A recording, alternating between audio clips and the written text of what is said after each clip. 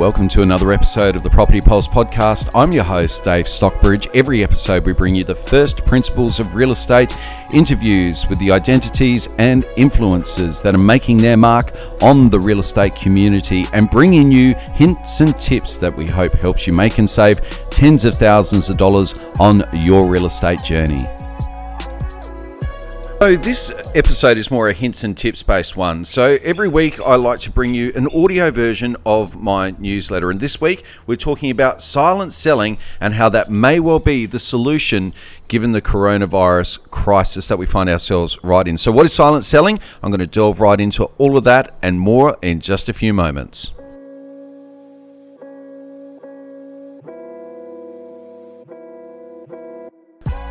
So the last few weeks have been amongst the busiest transactional weeks in recent memory.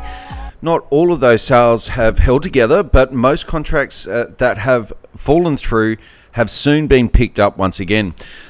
The dynamic started to shift about a week or so ago. And transactions are still happening, but what will slow this market down is a lack of stock.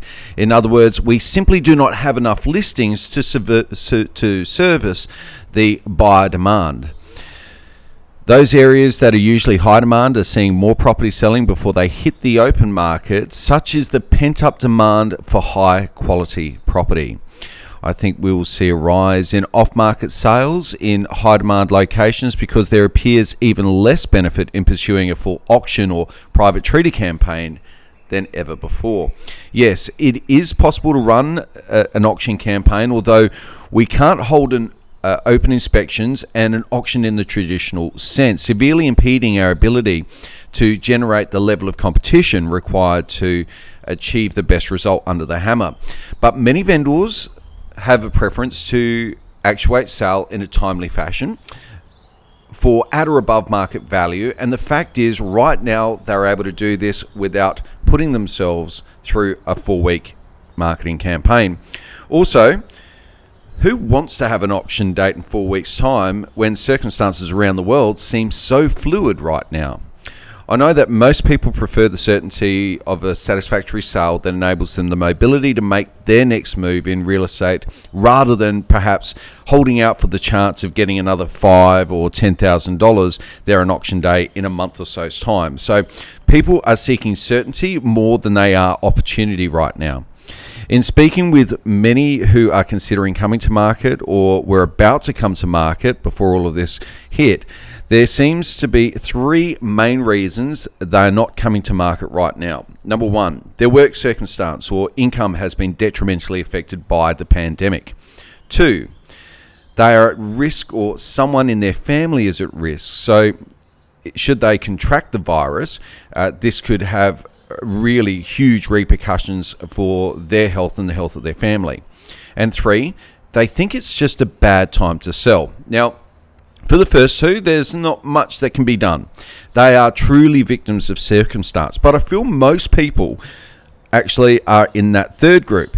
The third group are perhaps missing the best chance to sell at a great price they've had in years. That's right, in years.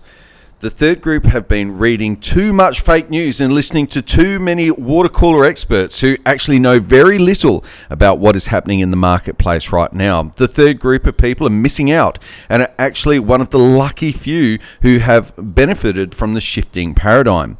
Given how much supply and demand has skewed in the favour of vendors, it would seem a great time to, if not actually be on the market, then to be on the market silently. So testing the waters in case the right buyer emerged with the right type of money. Yes, we can show homes by appointment, which does mean less people through the property, but it does mean the quality of the buyers that we do show through is much, much better. So silent selling is a great option for those people who are on the fence but want to test the waters. Silent selling means no for sale sign out the front of your home. It means no open inspections, which we can't do now anyway. But there's also no or very little advertising costs, and certainly no extra cost if not sold. It means being listed but not being openly marketed. So providing people with the opportunity to find the right buyer if they're out there, but without all the normal pressures associated with the standard marketing campaign. So we still have professional photos undertaken. We may even do a 360-degree virtual tour and a quick video of the home. So we've got some of that marketing collateral in place so that we can share that with prospective purchasers. It is very similar to how we sold homes back when I first started in real estate in the late 1990s. Showing off-market listings was once quite normal, but since the advent of vendor-paid advertising, most agents have a preference to take a property straight to the open market, even though they may have already met the best buyer for that property. Silent selling is the best option for anybody wanting to test the waters. Perfect for anyone who wants to see what buyers may be out there for their home and see if they can achieve a great price without the normal marketing expenses and all of the usual fuss. Finally, be very, very careful of water cooler experts. Well-intentioned but misinformed friends and the mainstream media. I've heard so much bullshit speculation about the real estate market over the last 2 weeks that I'm convinced the media are seeking to sabotage the real estate market, or that people are actually getting more dumb. Maybe it's a bit of both, but seek out the best advice you can, and when in doubt, speak to an expert or tune into this podcast and hear all you need to know about real estate. Now, with over 130 episodes and 10,000 downloads, this podcast is proving to be a valuable resource for people all around the world. So before doing anything, check in with the podcasts, the experts that I interview, the influencers in the industry, and make sure you're making an educated and informed decision based on the very best information and not just what Sally said over the water cooler at lunchtime. Also, feel free to reach out to me anytime. I'm Dave from Real. I hope you're enjoying the newsletter and the podcast series, and I look forward to bringing you more soon.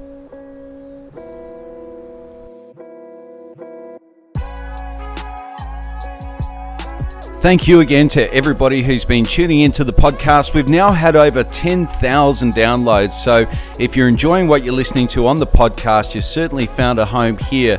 So please stay tuned to more episodes of the Property Pulse podcast simply by subscribing now on the podcast provider of your choice. I'm Dave from Real, and we'll look forward to bringing you more next time.